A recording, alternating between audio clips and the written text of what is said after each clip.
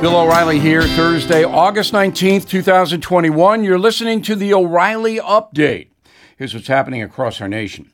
President Biden's approval rating drops as Afghanistan unravels.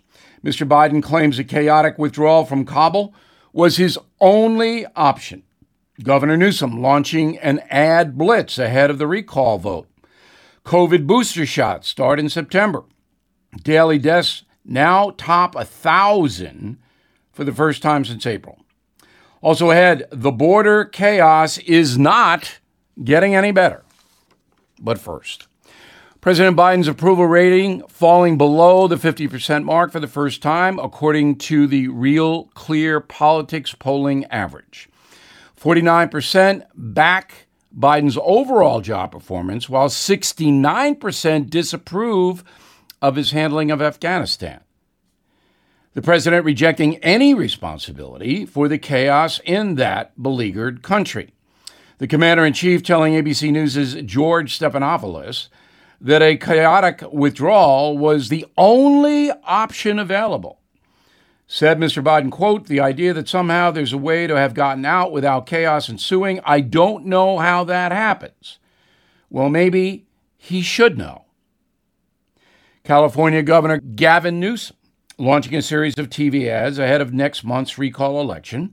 His campaign calling the vote, quote, a matter of life and death for residents in the Golden State, warning that his opponents will not impose strict virus mandates. Polls show Californians now evenly split on whether Newsom should get the boot. The White House okaying COVID booster shots beginning September 20th. Research shows immunity somewhat wanes roughly 8 months after the second injection. First to receive the booster, healthcare workers, the elderly, those with compromised immune systems. The government now mandating the vaccine for all nursing home employees in the USA. America witnessing more than 1,000 virus-related deaths each day now, the most since last spring. Doctors blame a lethal combination of the Delta variant and unvaccinated folks for the high number of fatalities. At least 620,000 Americans have died from COVID since March 2020. In a moment, we'll take you to the southern border. You might not want to go. Right back. Hey guys, it's Vivek Ramaswamy here, inviting you to listen to my podcast, Truth. We just relaunched it after the campaign, and we are already riding up the podcast charts. Here's why. I think that hard, in-depth conversations about the tough issues is the only way we're going to get this country back. Because make no mistake, we are currently in a war for the future of America, and you cannot win a war unless you're willing to speak the truth. If you want standard conservative talking points, this podcast is not for you. But if you want to go deeper and hear the conversations you're not going to find anywhere else, the conversations that will challenge you, that will challenge me, then subscribe to Truth with Vivek Ramaswamy on Apple, Spotify, or wherever you get your podcasts. And I promise you, you're going to cover terrain that you're not going to hear elsewhere. Time now for the O'Reilly Update message of the day. The Biden administration now has 2 humanitarian disasters to deal with: Afghanistan and the southern border. Illegal border crossings are way up, as you may know. Average monthly crossings under Donald Trump were about 40,000 foreign nationals. But after Joe Biden signed an executive order in February of this year to dismantle former President Trump's Remain in Mexico policy, which had largely stopped mass migration into this country, well, after Biden signed an executive order to get that out, all hell broke loose. The very month that he signed the executive order, 100,000 illegal crossings were cited by the federal authorities down on the border. 100,000, up from 40. The next month, March, 173,000. April, 180,000. May, 182,000. June, 190,000. July, last month, 212,000 in the scorching heat of the summer. So now, with millions of foreign nationals streaming into the USA, some states are thinking about suing the federal government. Can they do that? The U.S. legal code says, quote, states have a broad standing to sue the federal government to protect state law. Accordingly, a state may challenge federal statutes or regulations that preempt or otherwise undermine the continued enforceability of state law.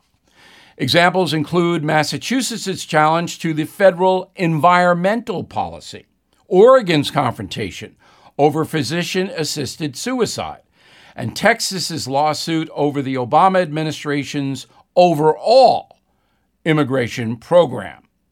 So states can sue the feds. But what about suing President Biden himself? Does our legal system allow that? After all, he alone dismantled a very successful border policy. Congress didn't do it. Biden did it. Here's the deal, as Joe Biden might say.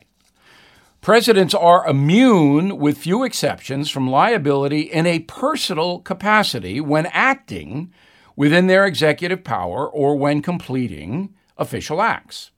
They can, however, be sued for criminal charges that occur while they are in office, whether the acts are official or unofficial. This happened in 2020 when President Trump was denied immunity for a state criminal subpoena from New York. You may remember that. Now, a case can be made that by failing to enforce immigration law passed by Congress, laws on the books right now, President Biden himself has broken the law in all 50 states. Certainly, he has violated his sworn oath to uphold the law. If a number of state attorneys general band together and file a class action suit against Biden, the Supreme Court would ultimately have to decide. That would be bad for Biden, but good, in my humble opinion, for America. I'm Bill O'Reilly, and I approve the message by writing it. For more honest news analysis, please visit BillO'Reilly.com. And my new book, Killing the Mob, is a good read. In a moment, something you might not know. Who is there for the families left behind when a service member or first responder dies or is catastrophically injured in the line of duty? Who is helping our nation's homeless veterans? And who is helping our nation keep its vow to never forget 9/11? I'll tell you who. The Tunnel to Towers Foundation. The foundation's In the Line of Duty programs honor our nation's heroes and their families. That includes its Gold Star, Fallen First Responder, Smart Home, and Homeless Veteran programs. The foundation's Never Forget programs engage people in 9/11 remembrance across America. Over 80 runs, walks, and climbs a year, dozens of golf outings and barbecues, and the Tunnel to Towers 9/11 Institute is helping to educate kids in kindergarten through 12th grade about our nation's darkest day, 9/11. More than 95 cents of every dollar you donate to Tunnel to Towers goes to its programs. This charity keeps its word and honors our nation's greatest heroes. Donate $11 a month to Tunnel to Towers at T2T.org. That's T2T.org. Now the O'Reilly Update brings you something you might not know. Labor Day, less than 3 weeks away. Can you believe it? That means folks have only a few days left to enjoy summer. But in the age of COVID, more than 50% of Americans say they are staying home. They're not traveling. Despite the slower than average holiday, some people did manage to travel overseas this August. And here are the top spots for Americans going abroad. First, Barbuda and Aruba, nice islands in the Caribbean.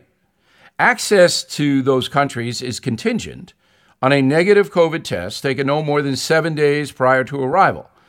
But guests no longer have to quarantine for 2 weeks once they get to Barbuda and Aruba.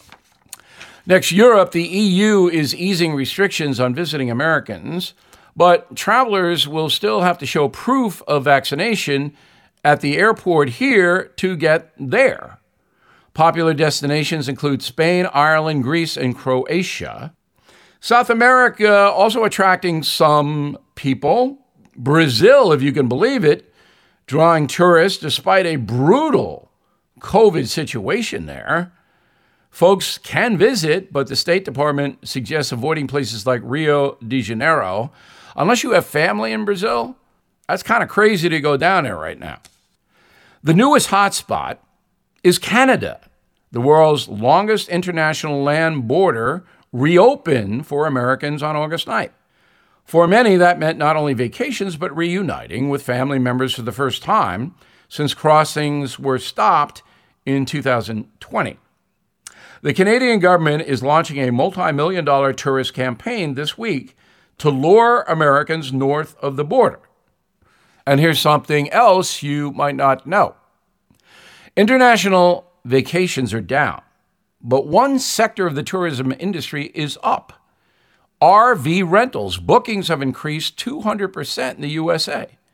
There are more than 3,000 locations in America registered as official RV parks.